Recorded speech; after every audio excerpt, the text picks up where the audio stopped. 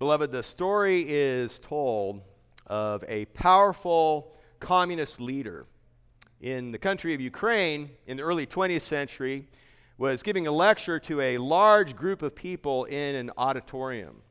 And the man approached the subject, which was the resurrection of Jesus Christ. He approached the subject from his perspective as an atheistic communist.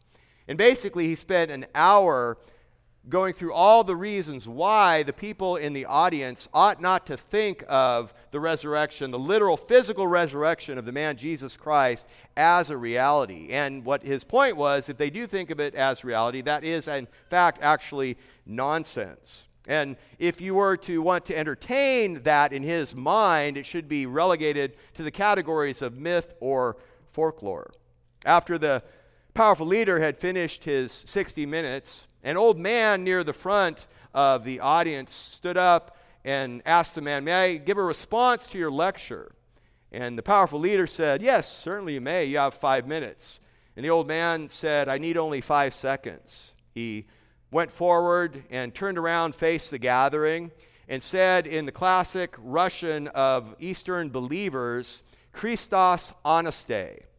And then, much to the great chagrin and dismay of the powerful lecturer, the deafening, resounding response was "Alithos Anastai."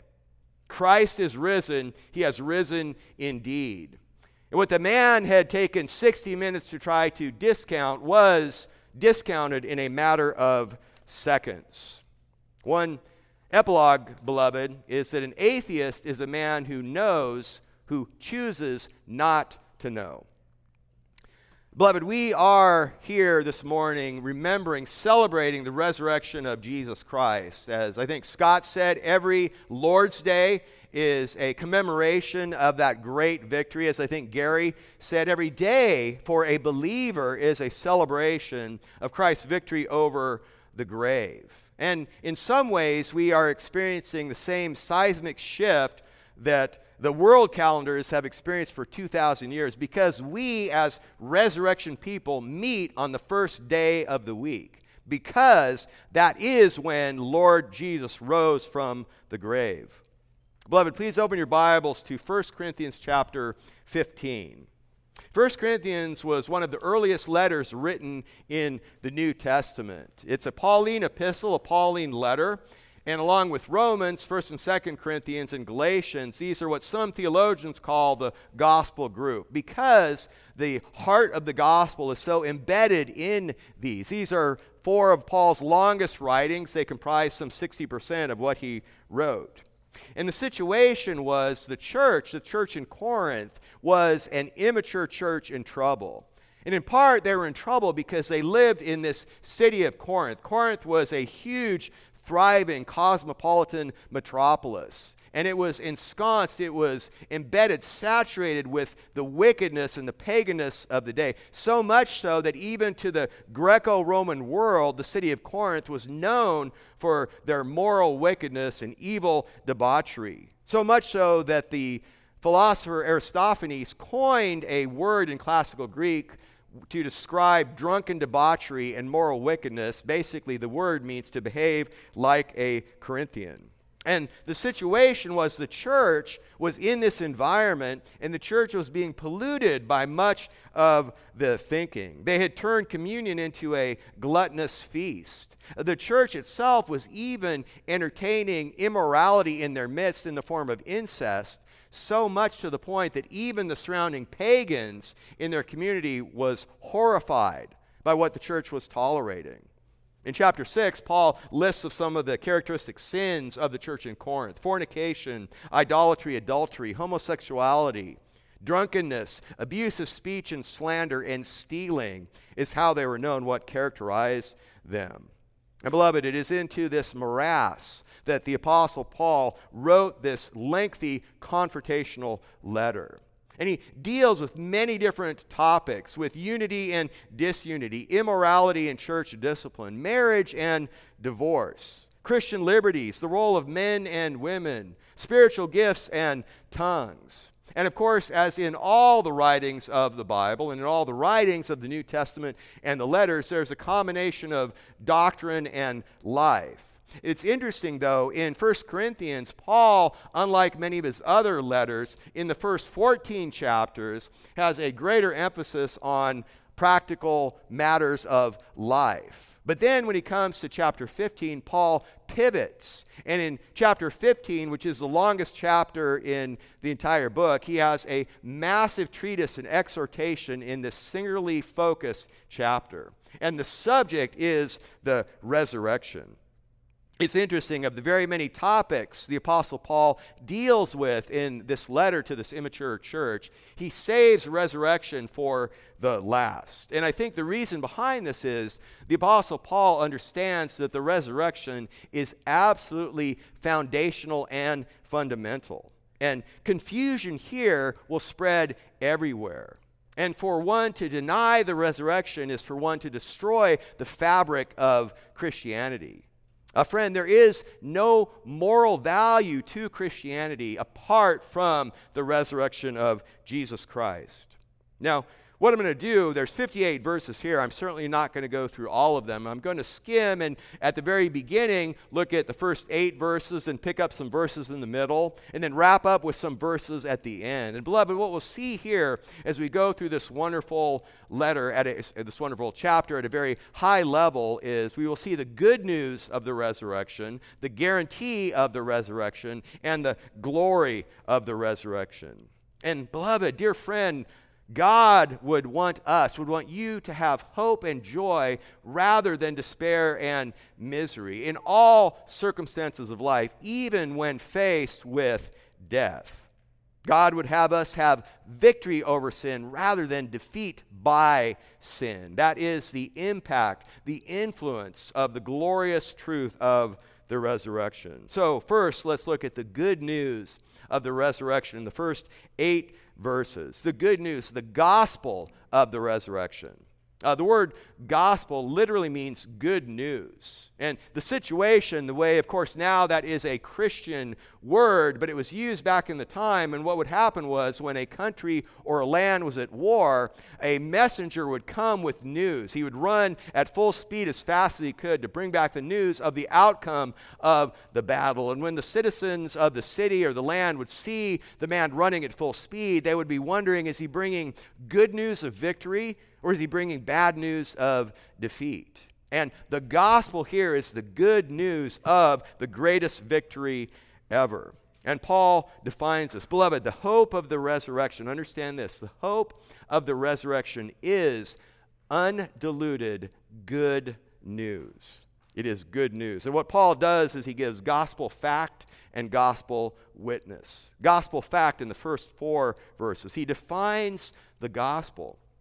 The apostle understands that the resurrection is at the epicenter of the gospel proclamation. That's why, for example, Paul wrote to the church in Rome, in Romans 10, verse 9, if you confess with your mouth Jesus as Lord and believe in your heart that God raised him from the dead, then you shall be saved. There is no salvation without belief in the resurrection. But here, the word of God, here in Ephesians, first 2 verses, Paul writes, "Now I make known to you, brethren, the gospel which I preached to you, which also you received, in which also you stand, by which also you were saved, if you hold fast the word which I preached to you, unless you believed in vain." So Paul preached, they received, they were saved, and they stand even now in those truths. Even this immature, problematic, troubled church stand on the bedrock of this statement. And then in verses 3 and 4, Paul continues. He says, "For," this is the reason why, "for I delivered to you as of first importance what I also received, namely that Christ died for our sins according to the Scriptures, and that he was buried, and that he was raised on the 3rd day according to the Scriptures." Now, one of the questions we might ask as a desire to be a good student of the Word is, why does Paul in verse 3 use those words, as of first importance? And again, the answer is simple and straightforward because the resurrection is of first importance. There is no salvation, there is no gospel aside from this great truth. Paul understands the atoning significance of the resurrection and the abiding relevance of the resurrection for every child of God in any country, in any language, at any point of time. Beloved, also understand this. Even in these 8 verses, Paul makes no effort to prove the resurrection. He assumes we know it's true. Now, to be sure, we'll see the gospel witness that Paul talks about in verses 5 through 8. But even there, Paul is describing and he's using language that this is undeniable historical fact. He's not trying to convince his audience. He is rather reminding us of this, of what saved us in the first place. And he states it as undeniable fact. And he distills it down. He distills the gospel message down to the fact that Christ died for our sins, that he was buried and was also raised on the 3rd day. And our minds might be drawn to even the scripture reading I did before of the godly women, the godly brave women that were at the tomb. At the same time that the strong, rugged fishermen apostles had fled like scattered sheep in cowardice, there were these brave, godly women, and the great message, the messenger, the angelos, the angel of God, communicated to them. And the angel said to those godly, brave women, as we read in Luke 24 at the tomb, "Why do you seek the living among the dead?" They were seeking Jesus, but they were seeking him in the wrong place. You don't find the living among the dead. And that personal experience the women had by seeing the angel, by hearing the message, and by seeing the empty tomb would change their lives forever. And beloved, we know that no amount of argument or debate can stifle the reality of personal experience. And we know this is true. We know this is very true. But this is not, personal experience is not the approach Paul takes, nor is it the approach the other apostolic authors take. Beloved, the resurrection is right at the thread of all of the apostolic preaching that we see in the New Testament. And the New Testament authors never rely upon their subjective experience. Rather, they build their foundation, they structure their message around the objective truth, not the subjective experience. That's why even here in verses 3 and 4, twice Paul says, according to the Scriptures. So this isn't anything new. This isn't something Paul sucked out of his thumb. This is something that witnesses have seen, and this is something that God promised and prophesied even in the Old Testament. Beloved, Christianity works because it's true.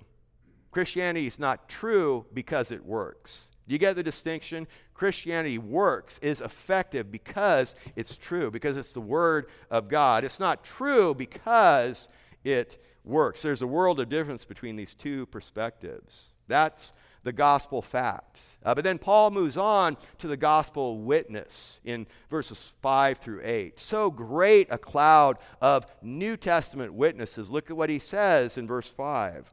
And that he appeared to Cephas, then to the 12. After that, he appeared to more than 500 brethren at one time, most of whom remain until now, but some have fallen asleep. Then he appeared to James, then to all the apostles. And last of all, as it were, to one untimely born, he appeared to me also. So this great cloud of witnesses that Paul cites as accomplished fact is that Christ, the resurrected man, Jesus, appeared to Cephas, who is Peter, then to the 12, then to some 500 brothers and sisters at one time, most likely in Galilee, then to James, then all the apostles, and finally to Paul as one untimely born, as striking language, as a miscarried baby is what Paul is saying here. In Paul's own estimation, he is least and last. But what's wonderful here is this great cloud of New Testament witnesses join a great cloud of even Old Testament witnesses. For example, Job. The book of Job, which was most likely the first book written in the Bible even before Moses wrote the Pentateuch. In chapter 19, Job, when he was sitting in his agony and anguish on the ash heap, listen to what Job said. I know my Redeemer lives, and at the last he will take his stand on the earth. Watch this. Even after my skin is destroyed, yet from my flesh I shall see God. Beloved, dear friend, there are many of the religions of the world. Most religions of the world have some kind of idea of immortality. But this strong emphasis, not just on the spirit, but on the resurrected body and flesh, is something that's unique to Christianity and the economy of God. Abraham obeyed God's command on Mount Moriah to be willing to sacrifice his son Isaac because, we are told by the author of Hebrews, he knew that God is able to raise men even from the dead. Or the prophet Isaiah said, "Your dead will live, their corpses will rise. You who lie in the dust, awake and shout for joy, for your dew is as the dew of the dawn." Daniel wrote that although we die, one day we'll awake to everlasting life. So this great cloud of New Testament witnesses joins this great cloud of Old Testament witnesses, and of course, no surprise, is perfectly aligned with the teaching of our Lord and Savior Jesus Christ, who said, "I am the resurrection and the life. He who believes in me will live even if he dies." Peter's sermon on the day of Pentecost, the resurrection was at the centerpiece of that. Peter preached the resurrection to the Jews in Acts chapter 4, and he preached the resurrection to the Gentiles in Acts chapter 10. Paul preached the resurrection in the synagogue at Antioch of Pisidia. He preached the resurrection to the Sanhedrin. He preached the resurrection to Governor Felix, and he preached the resurrection to King Agrippa. And beloved, dear friend, one great, powerful blessing flowing from the open tomb of Jesus is that this truth removes heartache and replaces it with hope. The resurrection of Jesus throws open the doors of hope for people who trust him and trust in him, for people that believe him and what he says in his word, and for people who believe in him and trust him as Lord and Savior. In verses 12 through 19, I won't go through this in detail, but what Paul does is he basically spells out by reducing the argument of there's no resurrection from the dead to an absurdity. He gives 6 nonsensical if statements. If there is no resurrection of the dead, 6 times he says this is a ridiculous, ludicrous, illogical, unreasonable, irrational outcome. And what he's saying in essence is if Jesus' body lies decomposed in some ancient burial site in the Middle East right now, then we are all wasting our time here. Why am I doing what I'm doing up here if there's no resurrection from the dead? Why are you sitting here listening if there's no resurrection from the dead? Some of you might be here this morning because you're being polite to your family, and they appreciate that. We appreciate that. And you are always welcome here. But what Paul says in verses 12 through 19 is, every preacher is a liar and God is a mocker if there's no resurrection from the dead. Our faith is worthless and preaching is pointless. He says there's no faith, there's no salvation, there's no good news, there's no gospel, there's no hope apart from the resurrection of the dead. Without the resurrection, the incarnation is pointless, and the crucifixion is the tragedy of all tragedies. If there's no resurrection, we might as well be like the humanist who invests everything into what will very soon become nothing. That's what we read in verses 12 through 19. But now, first 2 words of verse 20, but now Christ has been raised from the dead. We move from the good news of the resurrection to the guarantee of the resurrection. In verses 20 through 22, the sign, a sure and certain promise. But now Christ has been raised from the dead. That but now is the emphatic contrast with the 6 nonsensical if statements that preceded before. And Paul states this as historical fact. He has been raised from the dead, and he is alive and is alive forevermore. Paul wants to make sure that his original Corinthian audience and you and I remember that Christ is not like the son of the widow from Nain, or like Jairus' daughter, or Lazarus, the three people that Christ raised from the dead in his ministry, because all three of those people eventually died again. Jesus rose from the grave, is alive, never to die again. And here's where we get to the guarantee, as, verse 20, the first fruits of those who are asleep. And that phrase, the first fruits, that carries rich Old Testament, vivid imagery. The nation of Israel, after they would plant their crops and sow their crops and wait for the harvest, when they would have the first harvest, when their barns were getting empty, God instructed them to take the first fruits, the choicest and the first initial fruits of their harvest, and as an act of obedience and more importantly, an act of faith, give that as an offering to the Lord. And in the economy of God, according to Leviticus, when the nation of Israel would do this, that first fruits offering would precede the coming harvest, would consecrate the future harvest, set it apart, and even guarantee the harvest.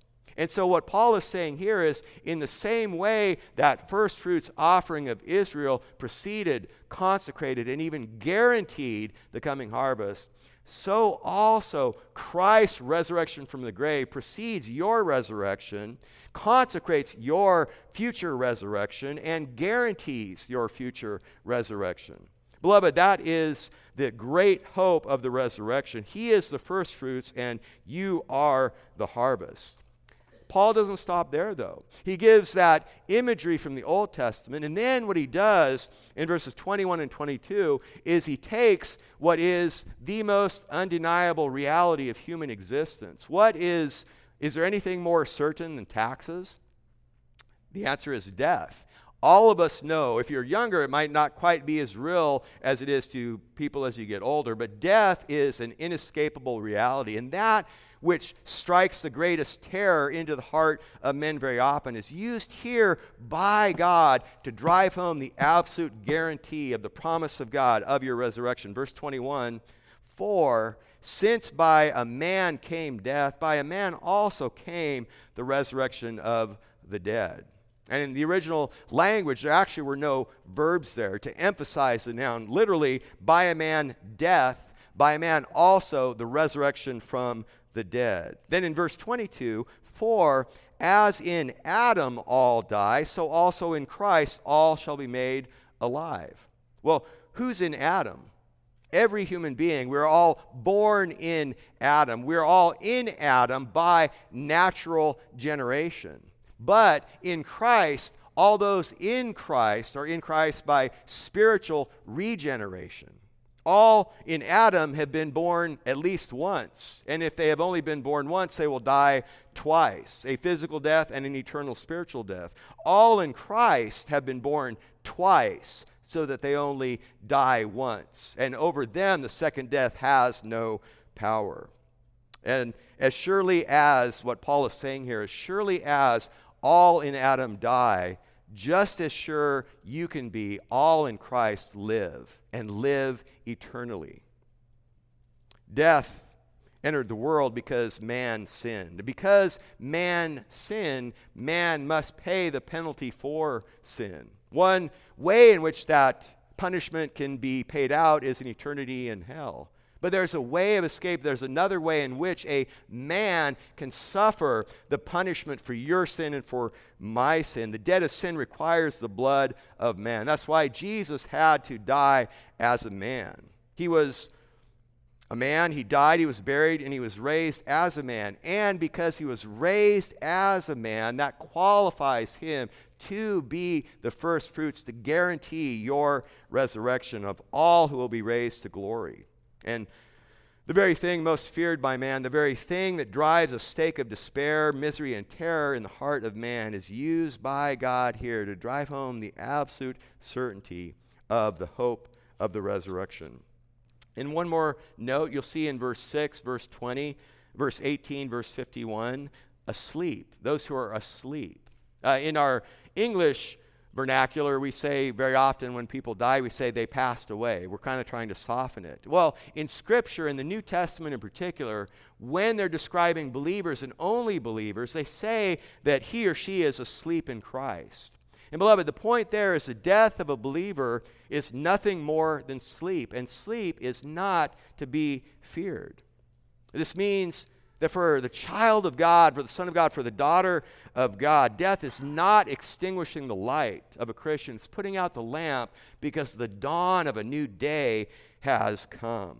And so, therefore, we approach death with hope and joy, not with despair and misery. The good news of the resurrection, the guarantee of the resurrection. At the end of the chapter, you see the glory of the resurrection. Look at verses 40 through 43. And what he does is, in verses 40 through 42, he draws from the natural world, of the heavenly and the earthly natural world. Verse 40, there are also heavenly bodies and earthly bodies, but the glory of the heavenly is one, and the glory of the earthly is another. There is one glory of the sun, and another glory of the moon, and another glory of the stars, for star differs from star in glory. So also is the resurrection of the dead. It is sown a perishable body, it is raised an imperishable body. And then here in verse 43, it is sown in dishonor, it is raised in glory. It is sowed in weakness, it is raised in power. And beloved, then after that, in verses 50 through 57, what God communicates to you is that your future resurrected body will be a spiritual body. It'll be an imperishable body. It'll be a victorious body, or a successful body, if you want a word to go with the common-sounding words before. Beloved, first, your future resurrected body is a spiritual body. At the beginning of verse 50, Paul writes, "Now I say this, brethren, that flesh and blood cannot inherit the kingdom of God. Therefore, it must be spiritual." It's actually stated directly. Look at verse 44. It is sown a natural body. It is raised a spiritual body.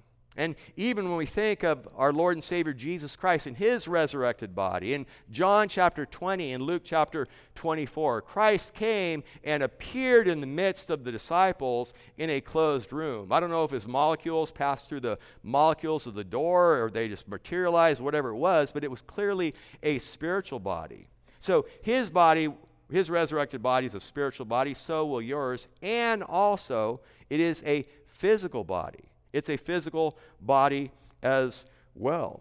And that is what he wants us to understand, that it's a physical body. For example, in Luke 24, he was there and Christ said, look at me, feel me, touch me, put your hand in the hole in my side. And in fact, Luke records that he took a piece of fish that they gave him and he ate it.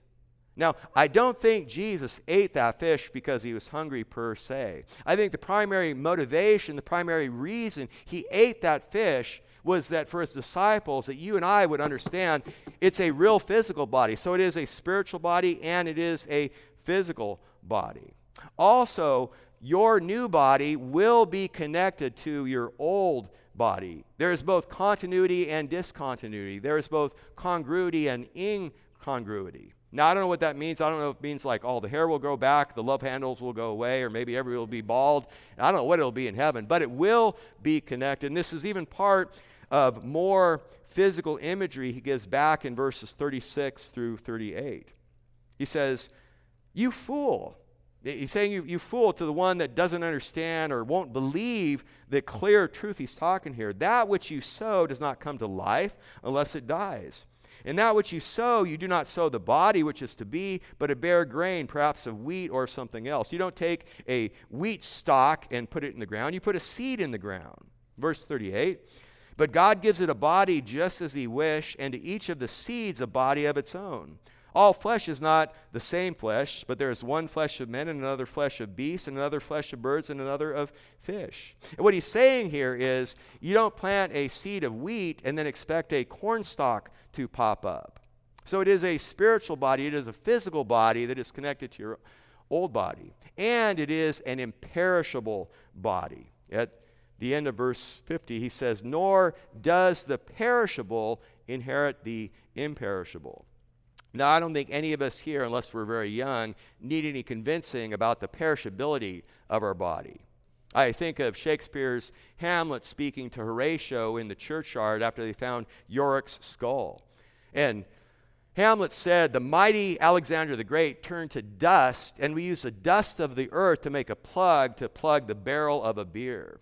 Or Imperious Caesar is dead, turned to clay, and we'll use him to patch a wall to keep the winter wind out.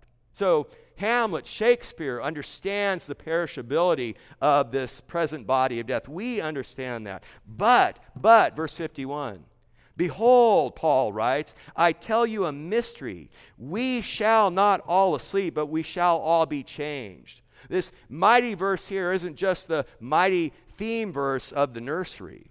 It's a promise from God to you and to I. Verse 52, "In a moment, in the twinkling of an eye at the last trumpet, for the trumpet will sound, and the dead will be raised imperishable. And we shall all be changed, for this perishable must put on the imperishable. This mortal must put on immortality." So imperishable and immortal. Imperishable means you won't die. Immortal means you'll live forever. That's the promise of God of this body that is coming to you. It's imperishable, it's immortal, and it's powerful. Look at verse 43. We read it before, but at the end, it's sown in weakness and it is raised in power. So it's imperishable and it's powerful. And it is a body like Jesus' body. That's what Paul brings out in verses 47 through 49. "The first man is from the earth, earthy. The second man is from heaven." So that brings out the imagery of the first Adam and then Christ as the second Adam, but applying it to the old body and the new body. Verse 48, "As is the earthy, so also are those who are earthy. And as is the heavenly, so also are those who are heavenly. And just as we have borne the image of the earthy, we shall also bear the image of the heavenly." And what Paul there is doing, he's letting us know that our body will be like the body of the first fruits of this resurrection. And that's precisely what the Apostle John wrote in his first epistle in 1 John chapter 3, verse 2, when John wrote, "We know that when he appears, we will be like him, because we will see him as he truly is." So it's a spiritual body, it's an imperishable body.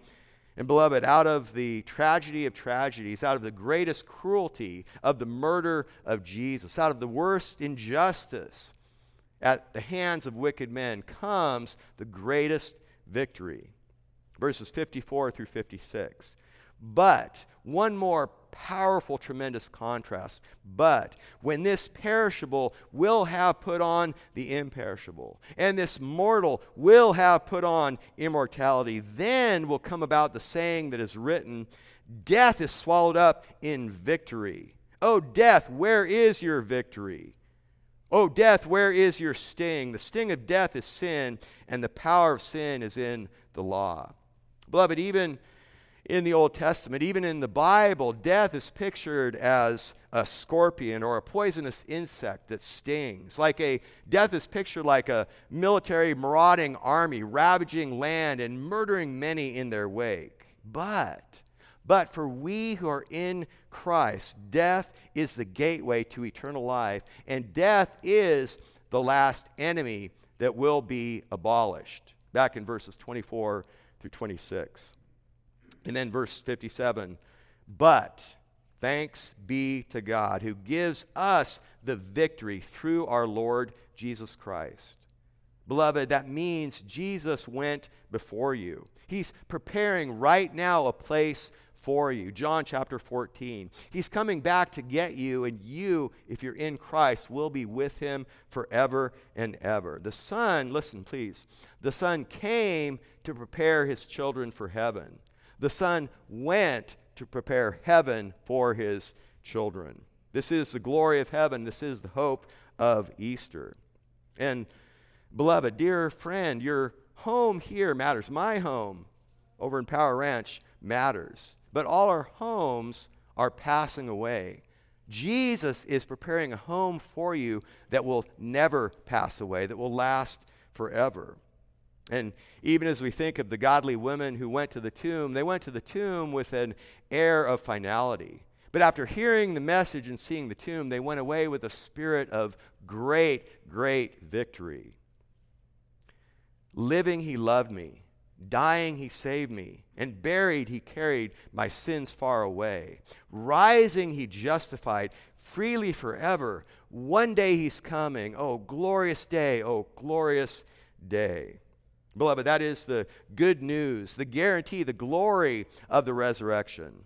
There's one last element, though. Verse 58, the goal of the resurrection. Not the ultimate eternal goal, but the present, right here, right now, goal of the resurrection.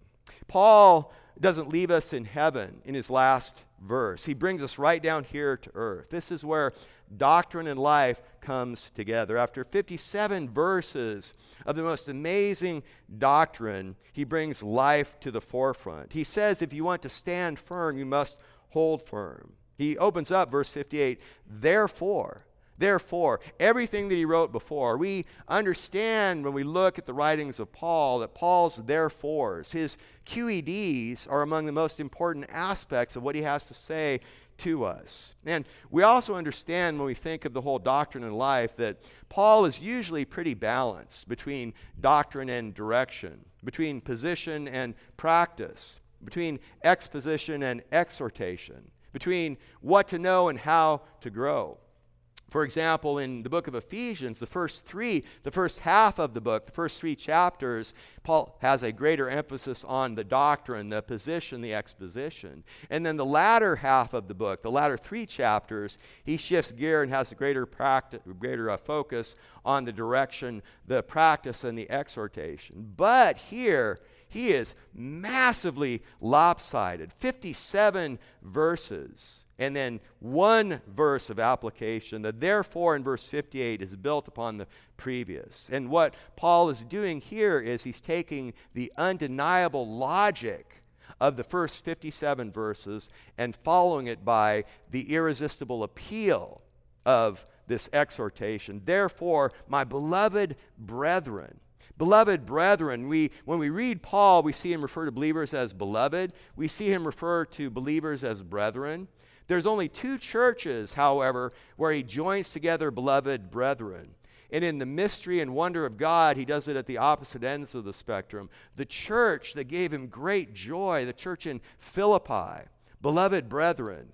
And then now, this immature, problematic, troubled, big-time flopping and failing church in Corinth, beloved brethren.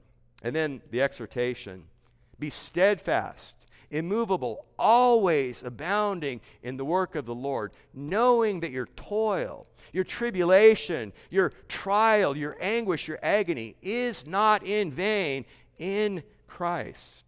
Beloved, what Paul tells you and me is be unstoppable, be durable.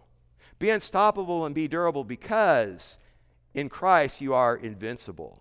Be unstoppable, be durable because you are invincible in Christ. Beloved, I am so blessed. Very often there are periods of my life, even recently, where God has ministered greatly to me through the lyrics of Christian hymns and songs.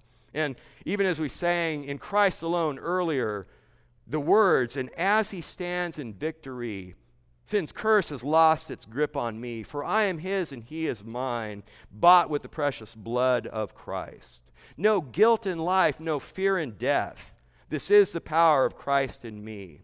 From life's first cry to final breath, Jesus commands my destiny. No power of hell, no scheme of man can ever pluck me from his hand. Till he returns or calls me home, here in the power of Christ, I'll stand. Another story is told of a little blind boy that was flying a kite. And some man came by and insensitively said, "How can you know your kite's up there? You can't see it." The wise, blind little boy said, "I know it's there because I can feel the tug of the string in my hand." Dear friend, every man, every woman feels the tug of immortality. You might not always be able to see it, but you know it's there. You are a spirit. That is important. You are also matter, and your matter matters. And both of these together mean that you are made for more than just the narrow confines of this world. You were never made by God to be fully satisfied in this world, no matter how well and good things go for you. During the heartless tyranny of the Middle Ages, wicked men came up with all kinds of horrific forms of torture. One form of torture was they would take a victim and put the victim in a room that would seemingly be a comfortable room, and even with food and water. And it would take the victim, the man or the woman, some time to begin to realize, hours after hours, that the walls were slowly contracting and the room was beginning to shrink. And the horrible fate that await them would explode into their mind. And then in the oiled and silent grooves, as the walls inexorably moved in, after several days, it would crush the victim to death. This is the man or the woman without Christ. Things may seem to be okay for a time on the surface, but in the end, he or she will be crushed in a Christless death. Dear friend, you must deal with the empty tomb. You must come to the tomb. There will be a resurrection. Will it be a resurrection unto death, where the tongue burns forever? Or will it be a resurrection unto life, where you will never thirst, forever in the presence of Christ in heaven, forever removed from pain, tears, sorrow, and weeping? Jesus said again, I am the resurrection and the life. He who believes in me shall live, even if he or she dies. This is the great hope of the resurrection. The message of Scripture is a message of resurrection hope, a message that death is not the end for those who belong to God. Death is a doorway. And as the resurrection lamp burns, the gloom of death is gone, and we rejoice even in death, to leave the land of the dying to enter into the land of the living. The last stanza of "This is my Father's world. This is my Father's world, oh let me ne'er forget, that though the wrong seems also strong, God is the ruler yet. This is my Father's world. The battle is not done. Jesus who died shall be satisfied, and earth and heaven be one." And then David's closing thought in his psalm of prayer, Psalm 17, "As for me, I will behold your face in righteousness. Jesus died and is and will be satisfied." David said, "I will be satisfied with your likeness, Lord Jesus, when I awake." Please join me, beloved, as we go to the Lord in prayer. Lord God, we praise you and thank you, Lord. We thank you, Lord God, for the message of the gospel. We thank you for the resurrection, for your resurrection, what that means for those of us.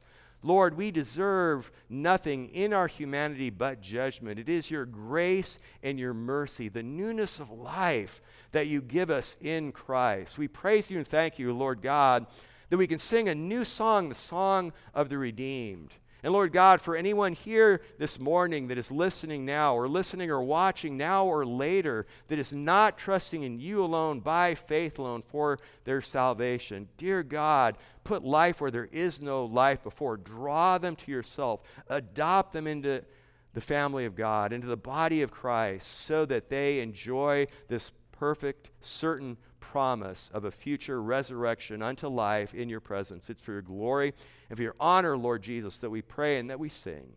Amen.